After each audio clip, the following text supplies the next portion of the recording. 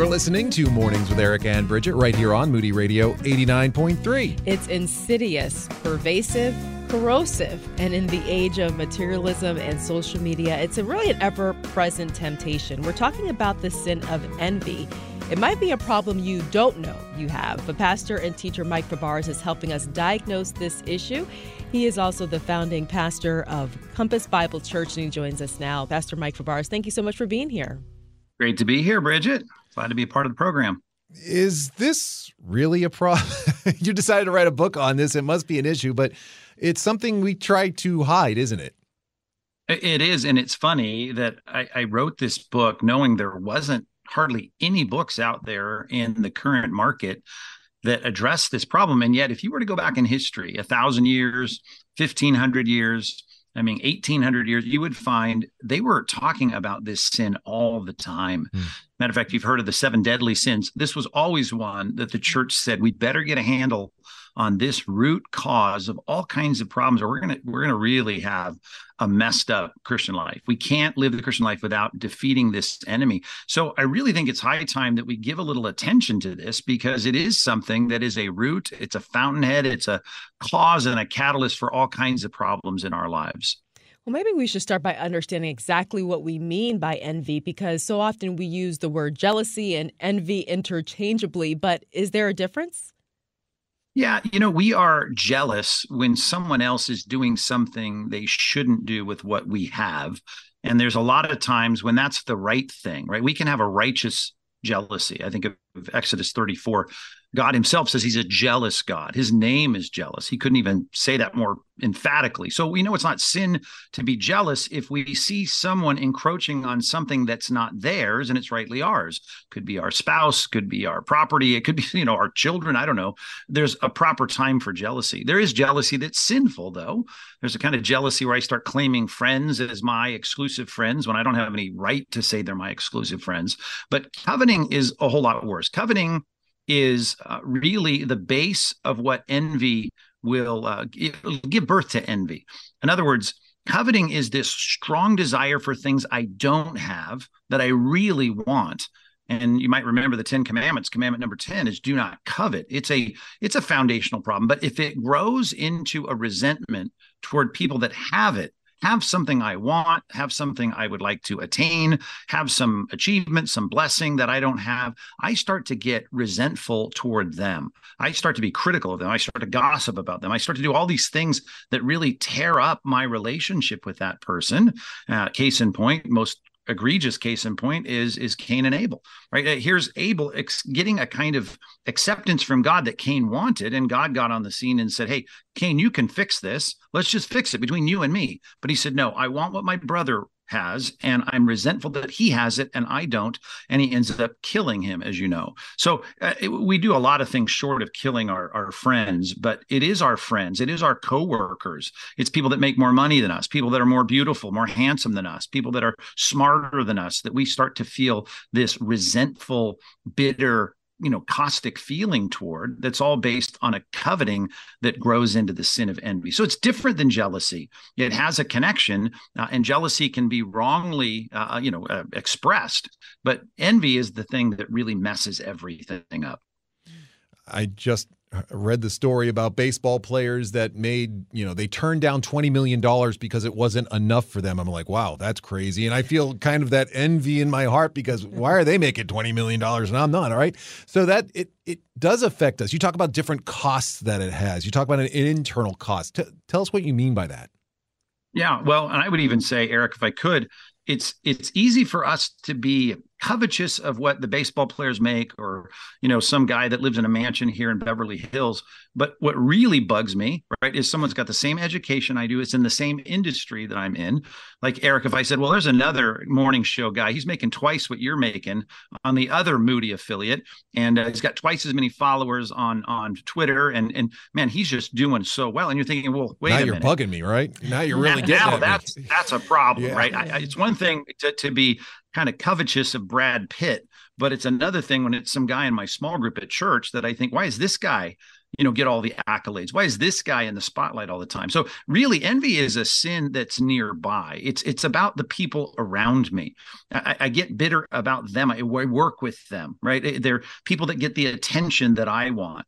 They have the blessings that I don't have. And I sit around and think, well, why don't I have those? Why doesn't God do that for me? And we get bitter toward them. That's the real root problem. And it causes all the other things that we see when office personnel don't get along, when people on a staff don't get along, even when extended family members, when siblings, they just can't get along. And a lot of it is he's envious of you. She's envious of him, right? There's all of these network of feelings that turn into bitterness and frustration.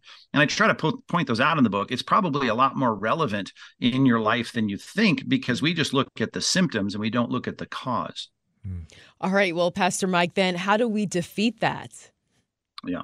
Well, there's someone once said there's only, a particular group of men or a man that you truly are excited when they do better than you in life, and that's your children, right? If you think about my sons just happen to be seminary grads, and they're pastors, and they're in my own field, right? I have a genuine excitement when they exceed all of my effectiveness in my work. And it's because I love them. I have an innate God-given love for my children. I want them to do better than me. But I don't feel the same way toward my classmates. I don't feel the same way toward the guy down the hall because I don't love them the way I ought to love them. And I think that's the challenge. If you go back to 1 Corinthians 13, just think of that list. Remember, right up near the top, love does not envy. It's the first thing in the list that God says love is not. It doesn't envy, because real love, to invert it, it always rejoices with the blessings that are given to those that I love. If I really love someone, I want them to be blessed of God. And it doesn't matter if I don't have that blessing. And so if I could just learn to love my coworkers, my fellow Christians at my church, the way that I love my children, and I really am excited when God pours and lavishes the blessings upon them, right? Then I'm starting to defeat this with biblical virtue. Biblical virtue is love. It's rejoicing with those who rejoice. It's affirming God's sovereignty, that God is free to be generous to other people, more generous than he is to me. And I should be able to rejoice with them that God is generous to them, because I believe in a sovereign God who decides to pass out beauty and bronze and brains however he'd like. That's a big word. Go over sovereignty for us for just a minute, because that's a hard one for us to grasp sometimes, that he does rule over all things. I think we want to have that rulership in our own lives, but he is sovereign. Talk to us about that a little bit. Yeah. And think about this, just even with our children and our parenting. If we make our kids so competitive that we want them to be the best in all that they can possibly be, the possibly is the problem that we struggle with, because there's only so much our kids are designed to accomplish. There's always a kid that's smarter. There's always a kid that's faster, right? And in our own lives, it's the same way. I only have the brain that I have, and it only functions the way it can function. I'm supposed to be a good steward of my life, but I can't possibly be what I see in other people. I have some friends that are in ministry that have amazing lives, amazing minds. They don't need much sleep.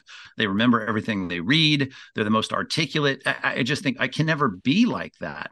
And I should be okay with that, because God is sovereign in putting pieces in place the way he wants. Think of that great discussion there in 1 Corinthians 12. The church is made up of all these different parts, and some parts do some things that other parts just can't possibly do. And that's okay. We should see every part as important because it plays a particular role. And so sovereignty is beginning to look in the mirror and say, it's okay that I'm not the fastest, I'm not the strongest, I'm not the brightest, but I am going to be a good steward of what I have. And I can really rejoice when one part of my life, whether it's a job, an office, or a church, is honored. And I want to rejoice when they're honored. I want to be excited when God does good things through other people, because I can trust in the fact that God was sovereignly choosing to put me in the position that he's put me in, to give me the gifts that he's given me. And he's never going to be fair and equal in passing out his blessings. He just never is, not in society, not in a church, and not even in our families. So it sounds like the opposite of envy is really contentment. Oh, absolutely. And think about that. That's why this is such a good thing for us to conquer. There's a little book I wrote, but if we could really start to deal with this problem, what you're left with is a contented Christian life. And I think a lot of people want peace, they want contentment, they want to be internally at ease. And the only way to really get there is to get this sin of envy and rout it out of our hearts. We just need to get rid of this because all it does is make us anything but content. God knows what's best for us. When he said, don't covet, right? If we're not going to covet, we're never going to get to envy. But we got to start with those basic fundamental sins and make sure we see them.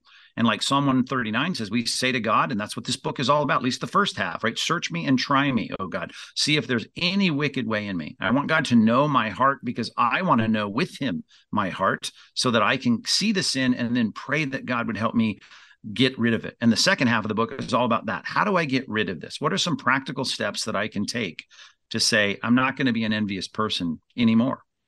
Well, Pastor Mike Fabarez, thank you so much. Again, the book is called Envy, a big problem you didn't know you had. And you can find out more about this book at our website, Bridget. ericandbridget.org. Go there. You can sample a first chapter.